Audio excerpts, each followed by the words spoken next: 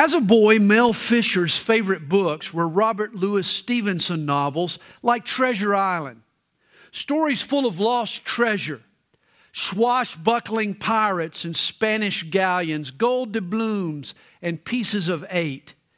As Mel grew older, underwater exploration and treasure hunting became his hobby.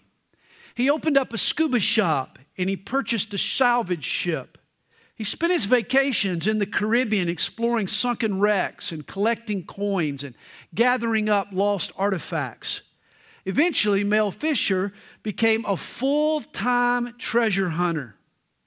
Over the years, Mel had heard of a lost Spanish galleon named the Atocha. The ship sunk in 1622 and was thought to be carrying fabulous wealth. For 16 years, Mel searched for the Atocha. And his quest cost him dearly. He teetered on the verge of bankruptcy. More significantly, he lost his son and daughter-in-law in a tragic boating accident. But on July the 20th, 1985, 41 miles off of Key West, Mel found his pot of gold, finally. He picked from the ocean floor 40 tons of silver and gold. 100,000 pieces of eight, 1,000 silver bars, Colombian emeralds, a total treasure worth $450 million. It was one of the richest archaeological finds since King Tut's tomb. And what little boy hasn't laid in bed at night and dreamed of discovering buried treasure? What big boy hasn't had similar dreams of instant fortune and overnight wealth? I mean, why do you think folks spend their hard-earned cash on lottery tickets and sweepstakes? We've all fantasized of a fabulous fortune. And yet, what if I told you this morning that I know the whereabouts of a buried treasure? That I have located a bounty that makes Mel Fisher's discovery, that makes the Georgia Lotto's Mega Millions look like pocket change. Yes, I have. Hey, I have unrolled a crusty old treasure map, and I've traced the lines, and I've pinpointed the X that marks the spot, and that X is the cross of Jesus Christ. The book of Ephesians is the map that points to His sacrifice as the reason that we've been given every spiritual blessings in the heavenly places in Christ Jesus. This morning we're going to pop the top on God's treasure chest and spend some time admiring the loot. That's what this morning's text is all about. From verses 3 through 14, the Apostle Paul, the author of this letter, he takes an inventory. He itemizes our treasure trove. And quite frankly, Paul gets carried away. He gets so excited. He gets so hyped up over our blessings. In the Greek text, verses 3 through 14, 273 words are actually a single sentence. Paul writes without using a period. He doesn't even take a breath. My high school English teacher taught us that a single sentence should never be more than 30 words. If you exceed your 30 words, you've got a run-on sentence. Well, here is the run-on of all run-ons. If Paul were taking English, he might flunk, but he excels at flaunting our wealth in Christ. You know, a couple of weeks ago, Jose Fernandez, a rookie pitcher for the Florida Marlins, he had his first ever major league home run against our beloved Braves. But when he hit it, he stood at home plate, and he took a little too long to admire his hitting prowess. You see, baseball has an unwritten rule. You hit a home run and we'll tip our cap. But if you stand there and flaunt, expect a response. And of course, Brian McCann had a word or two for the rookie when he crossed home plate. In fact, Jose apologized to the Braves the next day. And yet, I got to tell you, it's been 2,000 years since Paul flaunted his blessings in Christ. And he isn't apologizing. He's still flaunting. And rightly so. Paul is still at home plate admiring the homer. And nobody begrudges him for it, for he didn't hit it. Jesus did. The blessings, our blessings, were earned by Christ. Today, let's open our Bibles here and let's go treasure hunting. We'll do a little flaunting ourselves as we, along with Paul, relish who we are and what we have in Christ. We begin this morning in verse 4. Just as He chose us in Him before the foundation of the world, that we should be holy and without blame before Him in love. Here's our first spiritual blessing. We're chosen. You didn't just wander into God's family or stumble onto God's blessing. Your pardon and acceptance was no accident. You see, some of us think that our salvation was a spiritual fluke, some kind of anomaly. We backed into salvation somehow. We must have just caught God in a weak moment, and He made a special exemption for us. But not so. Understand this. You were handpicked by God to be His child. He chose you. Before the foundation of the world, we're told, God peered down the corridors of history and He picked you out of the masses of humanity that have ever walked this planet. God chose you to be His child in Christ. Imagine, this means that Jesus died on the cross with you in mind. That's hard to fathom. But He died on the cross with you in mind. You remember what Jesus told His disciples in John 15, verse 16. He says, you did not choose me, but I chose you. I love verses 4 and 5 here in the Living Bible. It says, long ago, even before He made the world, God chose us to be His very own through what Christ would do for us. He decided then to make us holy in His eyes, without a single fault, we who stand before Him covered with His love. You know, when I was born, I was handed to my dad, and he loved me. I'm sure he was the proudest father in the hospital. But really, when you think about it, my dad didn't have much of a choice. It's not like he got to browse the maternity ward and pick out the one he liked.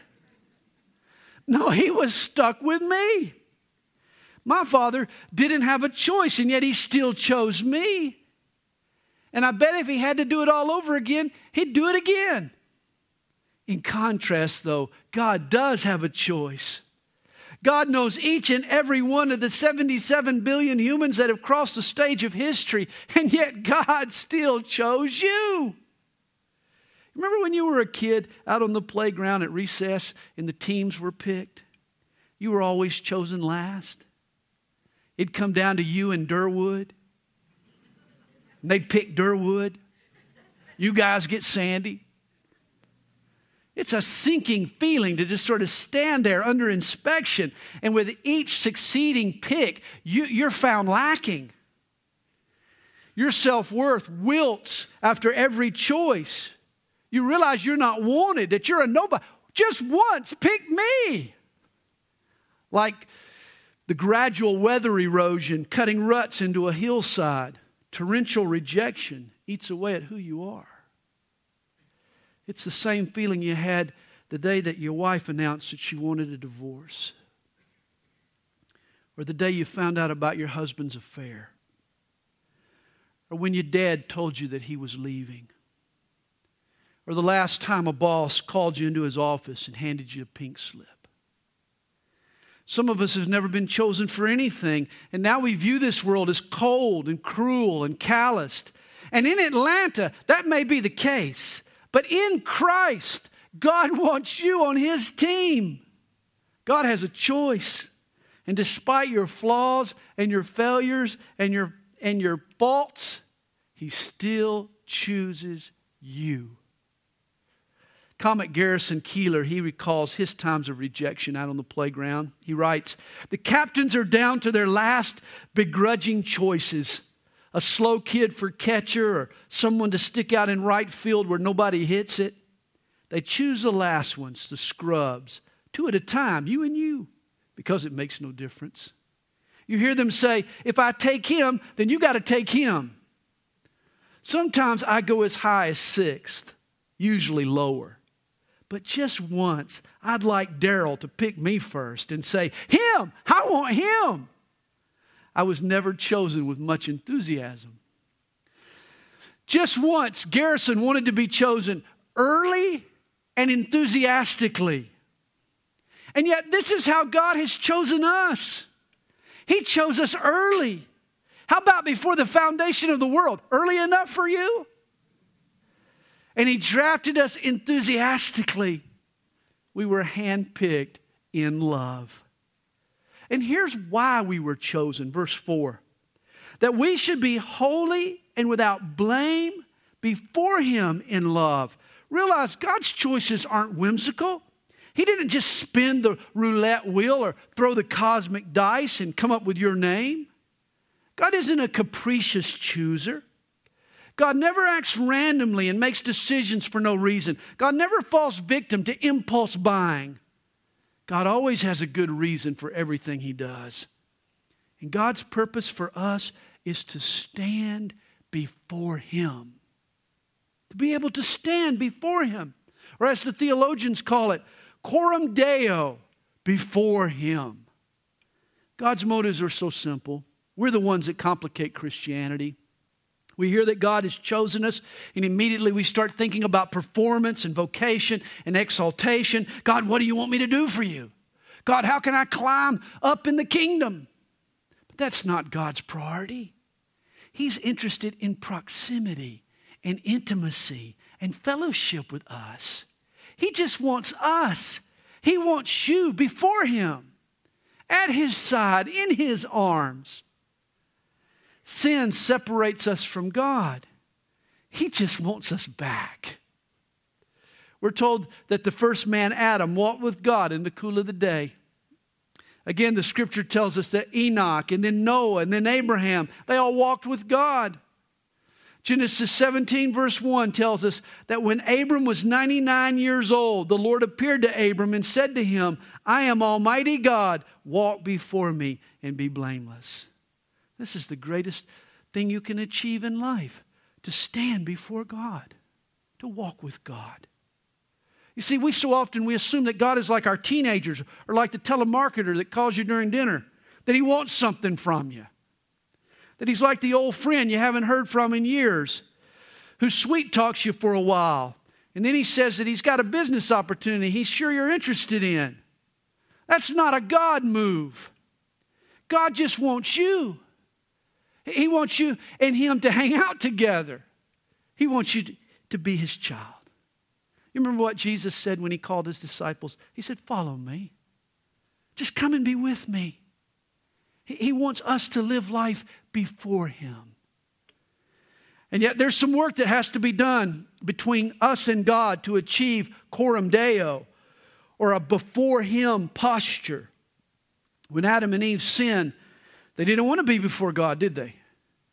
They wanted to run and hide from God. They were afraid and they were ashamed to stand before God. That's why their sin had to be remedied and resolved. To live before a holy God, you have to be pardoned from your sin and cleansed and clothed in His righteousness. I have to come before God holy and without blame. And I can't do that by myself, in my own power. That's why verse 4 tells us that we stand before Him in love. It's because of God's grace, not our goodness. We are holy and blameless, not because of anything we've done or can do, but because of who we are in Christ. You see, in the Old Testament, the people that were safe inside Noah's ark were sinners just like those who died in the flood. But God chose Noah's family and invited them inside. They believed God's promise and they entered the ark. They were saved by God's grace and by their faith. And this is how we're saved and declared holy and made blameless. Not because we've achieved some kind of moral superiority, but we are in our ark. We're in Christ. We've been chosen and invited, and we've come. All God's blessings are maintained and obtained not by our efforts or goodness or prowess, but in Christ. You know, a modern crime that my grandma never had to worry about was identity theft. That's right. You know, criminals, they can take your identity and all that comes with it. They can trade on your good name and on your credit score and on your online reputation. They can take advantage of all you've earned, even empty out all the wealth that you've accumulated. But realize a Christian is a person who has received an identity gift. Not identity theft, but identity gift. In Christ, we share in all that He is, in all that He's done. God now treats us just as He treats Jesus. We trade on His good name and on His score and on His reputation. Hey, this is a glorious truth, that God has chosen us in love in Christ Jesus. Treasure number one is we're chosen. But the blessings are just getting started. We're told in verse 5, having predestined us to adoption as sons by Jesus Christ to Himself, according to the good pleasure of His will. Now here's our next blessing. We were predestined to adoption. This word predestined is a strong term. It means to predetermine. Here's a definition. To decide beforehand. It's a decree of God from eternity. This means that you didn't apply for adoption. That God didn't comb through dozens of files to settle on you. No way. Before He considered anything about your character or your future or what you would become, God chose you. And for one reason only. His choice was based on the good pleasure of His will. I mean, that's like God saying to you, hey, you don't need to know why I chose you. I chose you because I chose you. All right? And since God is God, He can do just as He pleases without owing us a reason or offering us an explanation. Understand, God picked you totally unprovoked by anything in you or on your resume for no other reason than it pleased Him. You see, God tapped you and He said, tag, you're it. That's incredible to me. This is the same dilemma that some of us husbands had in our relationship with our wives. We're still trying to figure out what she saw in us. Of all her possibilities, what prompted the woman to choose me? Was it momentary insanity? Was it pity? Was it blind love? Was it an optical illusion? Maybe she wanted a challenge. I mean, who knows what it was? I mean, you've just always chalked it up to one of life's many mysteries. Hey, this was certainly the case with Kathy and me. The moment she agreed to marry me, the moment she chose me, I rushed that gal to the altar as fast as I could get her there, just in case she tried to change her mind. You laugh. We were engaged on July 2nd and we got married on August 23rd. I didn't want there to be any chance for reconsideration. Realize, God predestined you to adoption before the foundation of the world. He had a long, long time to think it through and reconsider, and still, He chose you. Now, let me caution you, this is not a truth that you need to spend a lot of time mulling over and dissecting and trying to discern how this can possibly be. Theologians have tackled that for centuries, and it's still a mystery. Just take it for face value, would you? God chose you before He hung the worlds. He predetermined your adoption. You know what that means? That means He really, really wants you. Can't you leave it at that? And yet I know what you're thinking. Sandy, aren't there some verses in the Bible that teach that salvation is our choice? And yes, there are. Romans 10 tells us, whoever calls on the name of the Lord shall be saved. If you confess with your mouth the Lord Jesus and believe in your heart, implied is that we too have a choice, that we have to choose to be saved. You know, if we had the faith of a child, we wouldn't feel the need to reconcile these two doctrines. We just believe them both. We chose Jesus, but then we would rejoice that Jesus has chosen us. I mean, a little humility would teach us that we really don't have to figure it all out. We really don't. You see, the truth is that the Bible teaches both God's predestination and man's free will.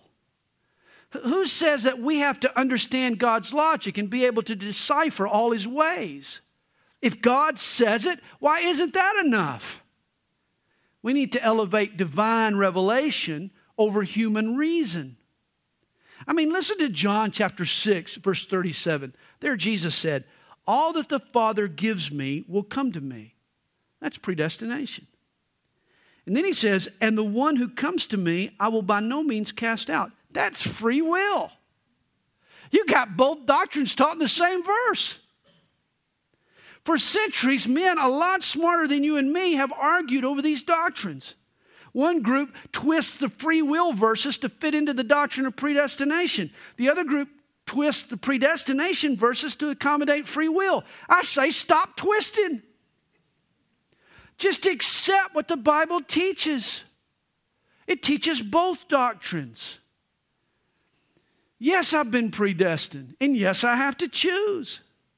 I like how one theologian put it, try to explain predestination and you may lose your mind, but try to explain it away and you may lose your soul. In short, God is too big for us to figure out. I mean, some truths about God appear contradictory and illogical.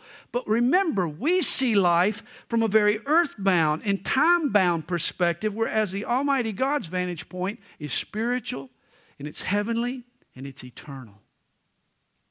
Famous scientist and former atheist, Mortimer Adler, he became a Christian late in life, in his 80s. And when asked why he converted to Christ, he answered, I believe Christianity is the only logical, consistent faith in the world. But there are elements to it that can only be described as mystery. My chief reason for choosing Christianity was because the mysteries were incomprehensible. What's the point of revelation if we could figure it out ourselves? If it were wholly comprehensible, then it would be just another philosophy. I agree. I don't want a God that fits right there in my pocket. A God that I can fully understand isn't a God I can fully worship. Trust me, when we get to heaven, it's all going to make sense. I mean, picture two ropes hanging out of the drop ceiling this morning up above us. One goes up, the other one goes down. It appears as if they're working oppositely. But what if you popped a few ceiling tiles and you discovered that those two ropes were actually one rope strung over a pulley? I mean, this is what we're going to find when we get to heaven. We assume that free will and God's predestination were at odds with each other. In reality, they were working together hand in hand. There's no contradiction. There's a higher logic known only to God that has been at work all along. I think we'd be wise to recall Isaiah 55, verse 8. For my thoughts are not your thoughts, nor your ways my ways, says the Lord. And it's amazing how these two doctrines, though so irreconcilable in theory, work so well in practice. I mean, if a non-Christian comes up and complains, this isn't fair, God didn't choose me, I can reply, well, how do you know? If he says, well, I'm not a Christian, I can fire back, why not? The Bible says whosoever will may come. And if they answer yes, but I'm not sure I want to come, then I can respond, well, then maybe you're not chosen. But it's not God's fault. Don't blame Him. It's your fault. He said you could come if you wanted to. 2 Peter 3 verse 9 reads, the Lord is not willing that any should perish, but that all should come to repentance. No one can blame God on their unwillingness. I like what Henry Ward Beecher once said, the chosen are the whosoever wills, and the non-chosen are the whosoever wants. God's doctrine of predestination is meant as a comfort for us, but never as a cop-out. So, treasure number one, we're chosen. Treasure number two, we've been predestined. Now treasure number three, we're adopted. Verse 5, having predestined us to adoption as sons by Jesus Christ. Now here's another mind-boggling blessing. In ages past, God predetermined that He would pick you, but He didn't choose you to be His butler or His maid or His gardener or His chauffeur. He chose you to be His son. God wanted you to be one of His kids. Can you imagine? To take His name and bear His image, to sit at His table, to share in His wealth, to have you partner with Him in His work. God wrote you into His will. Can you believe it? He made you His heir, as Paul said to the Romans. And if children, then heirs. Heirs of God and joint heirs with Christ. In Christ, you and I have a cut of God's family fortune. God has transformed us from sinners to sons. And the Bible describes the two ways that He's done this. First, we've been born again. When we believe the Holy Spirit, He does heart surgery. He cuts out that old sin nature and He sparks a new nature within us. One that loves God and one that loves others. The miracle of the new birth happens inside of us. We become spiritual offspring of God our Father. What a blessing that is. But we also become God's kid through adoption.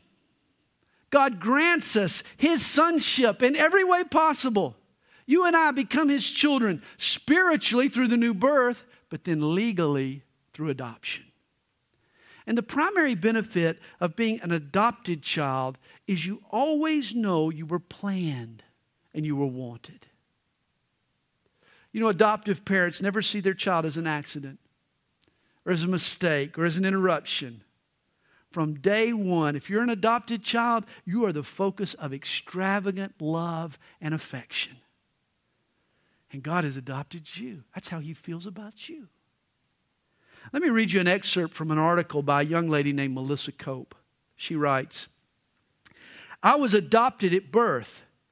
When I was 5 days old, my 6-year-old brother carried me out with the caseworker to present me to my parents.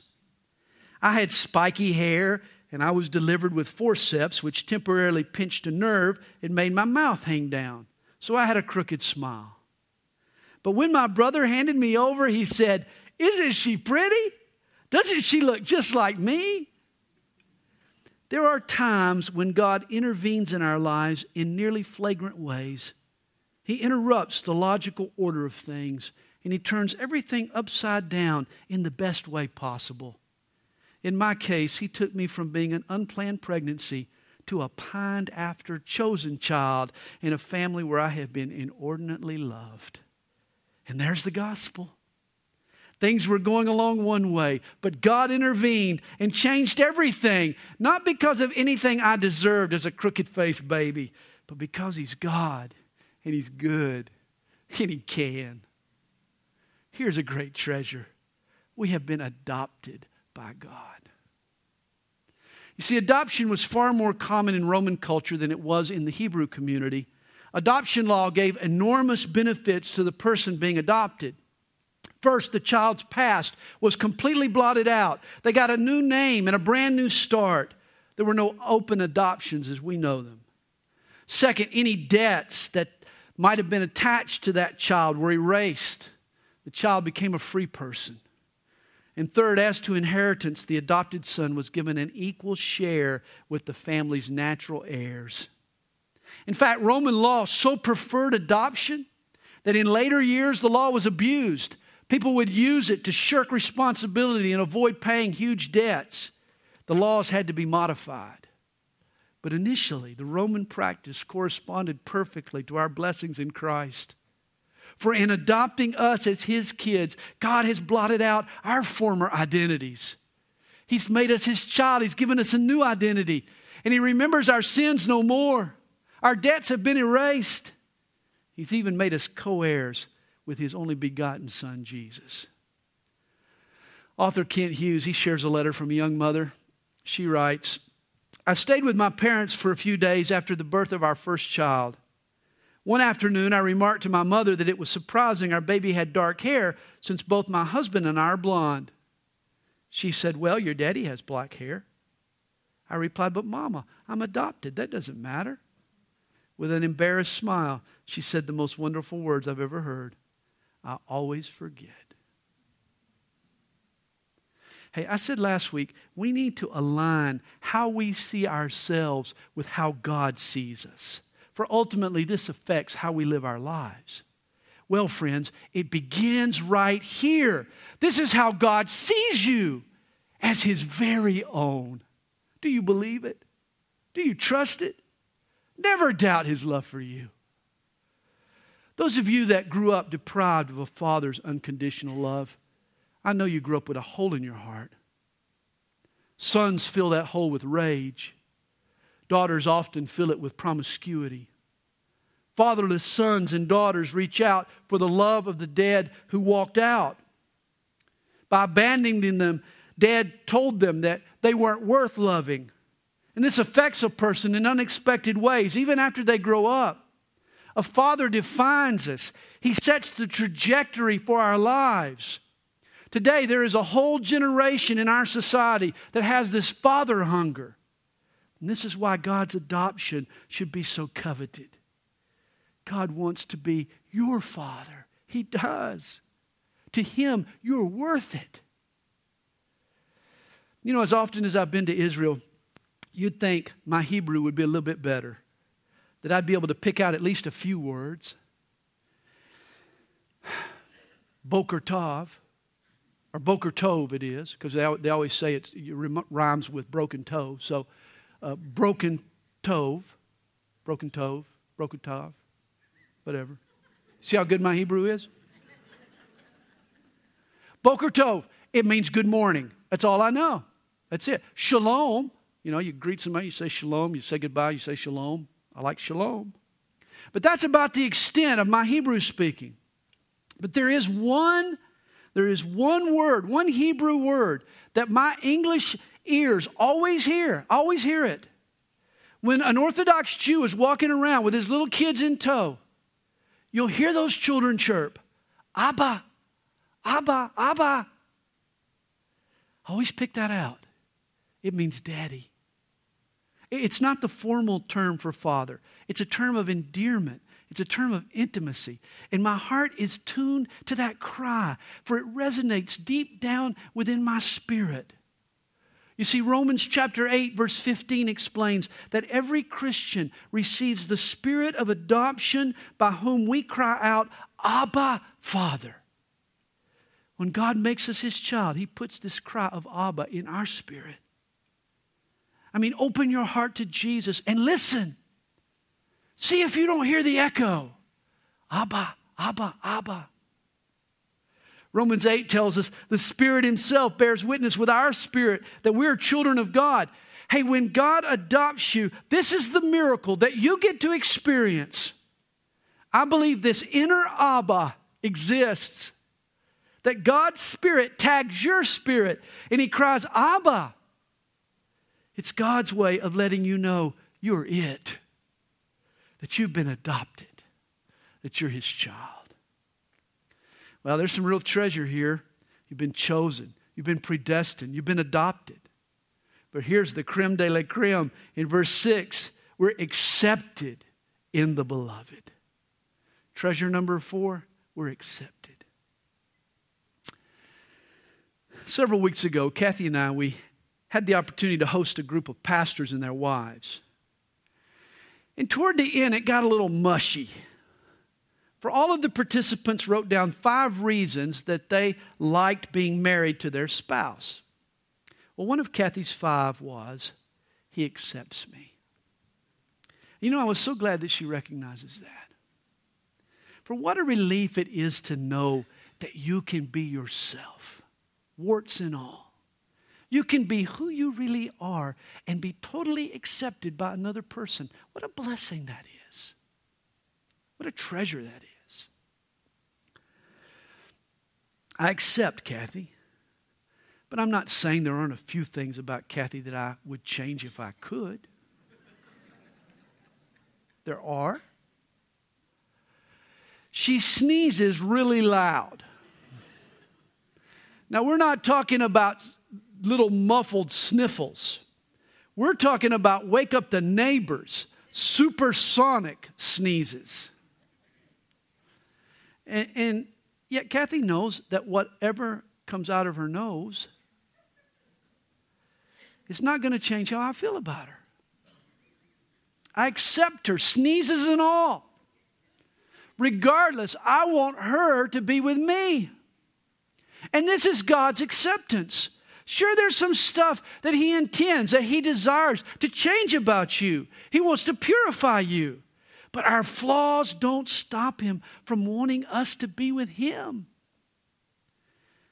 Hey, you may have come to Christ addicted to alcohol, or drawn toward pornography, or you struggle with a same-sex attraction, or you indulge in gossip, or lose your temper, or you tell an occasional lie, or maybe you run around boasting and bragging.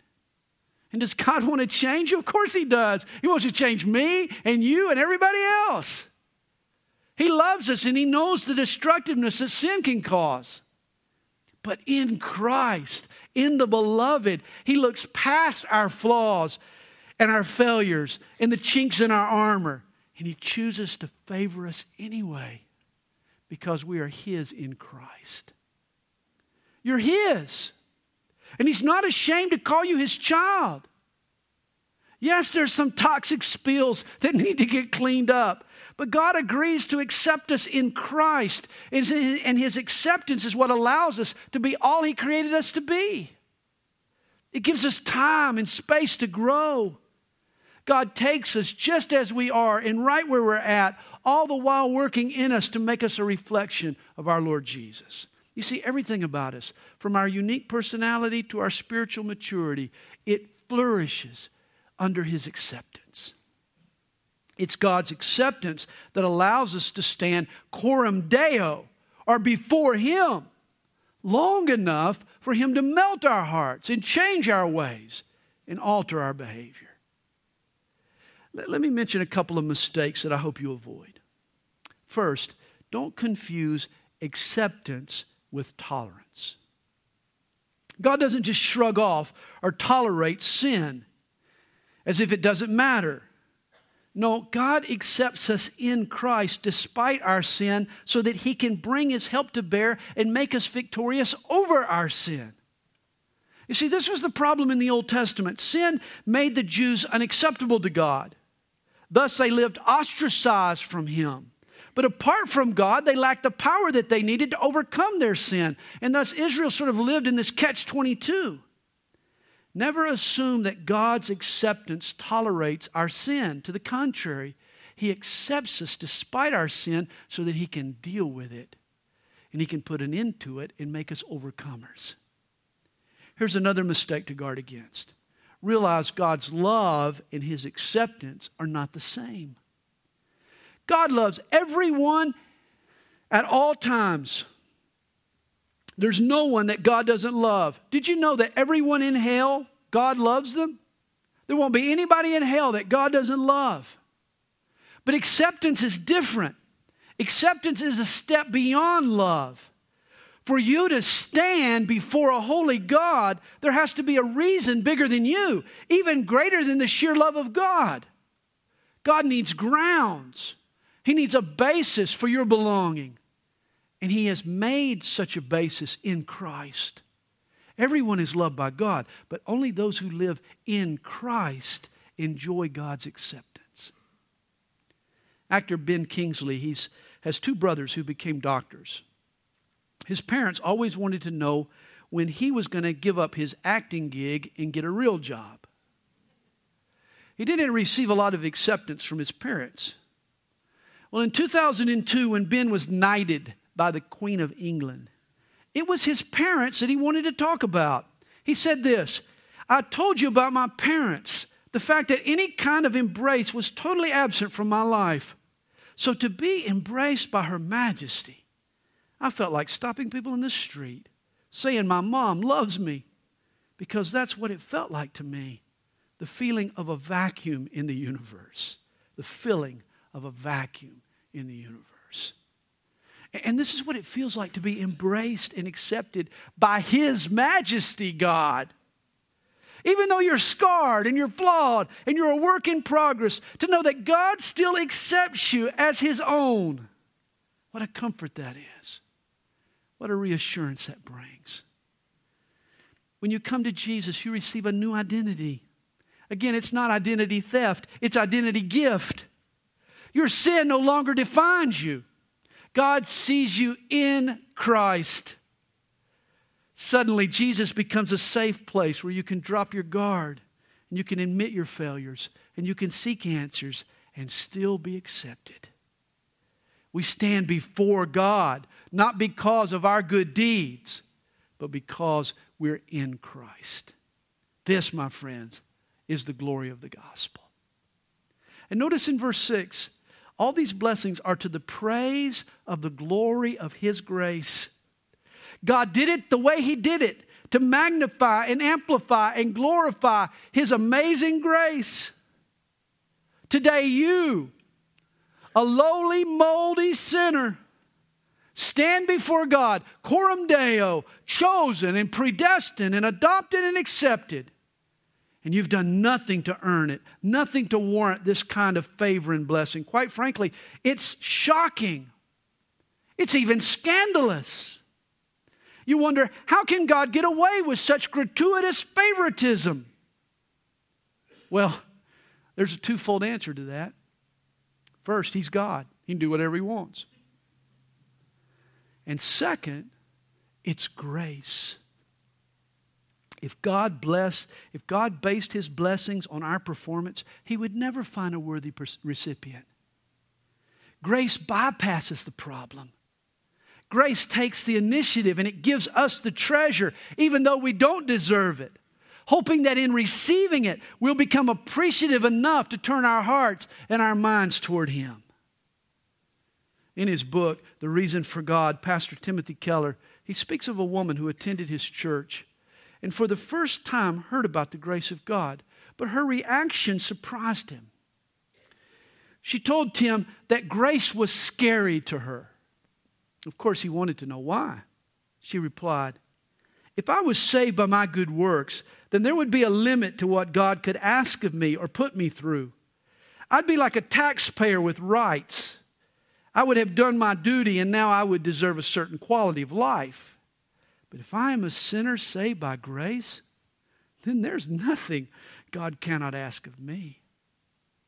I mean, this is the glory of God's grace. When properly understood, it can't be denied. It woos us and it draws us to God. I'm sure the devil calls it unfair influence. You know, in my basketball playing days, I had this high degree of difficulty shot. It was a trick shot. I had practiced, I had prepared, I had practiced it to perfection. It was this around the back, under the leg, layup. And I could do it, man. I had it down. And most guys didn't have this shot in their repertoire. So if I ever got into a game of horse and it came down to the final shot, I knew I had a chance. I had a shot that nobody else possessed. And this is what God is proving here. That He has a shot nobody else does. That God blesses like nobody else blesses. It's called grace. And it is a marvel to behold. No wonder Paul stands there gawking at and admiring and flaunting this home run hit by Jesus. God in Christ has blessed us with every spiritual blessing in heavenly places in Christ. And all the treasure chest is to the praise of the glory of God's grace. Let's you and I be treasure hunters. Let's dig in and let's carry away every single blessing Jesus has for us.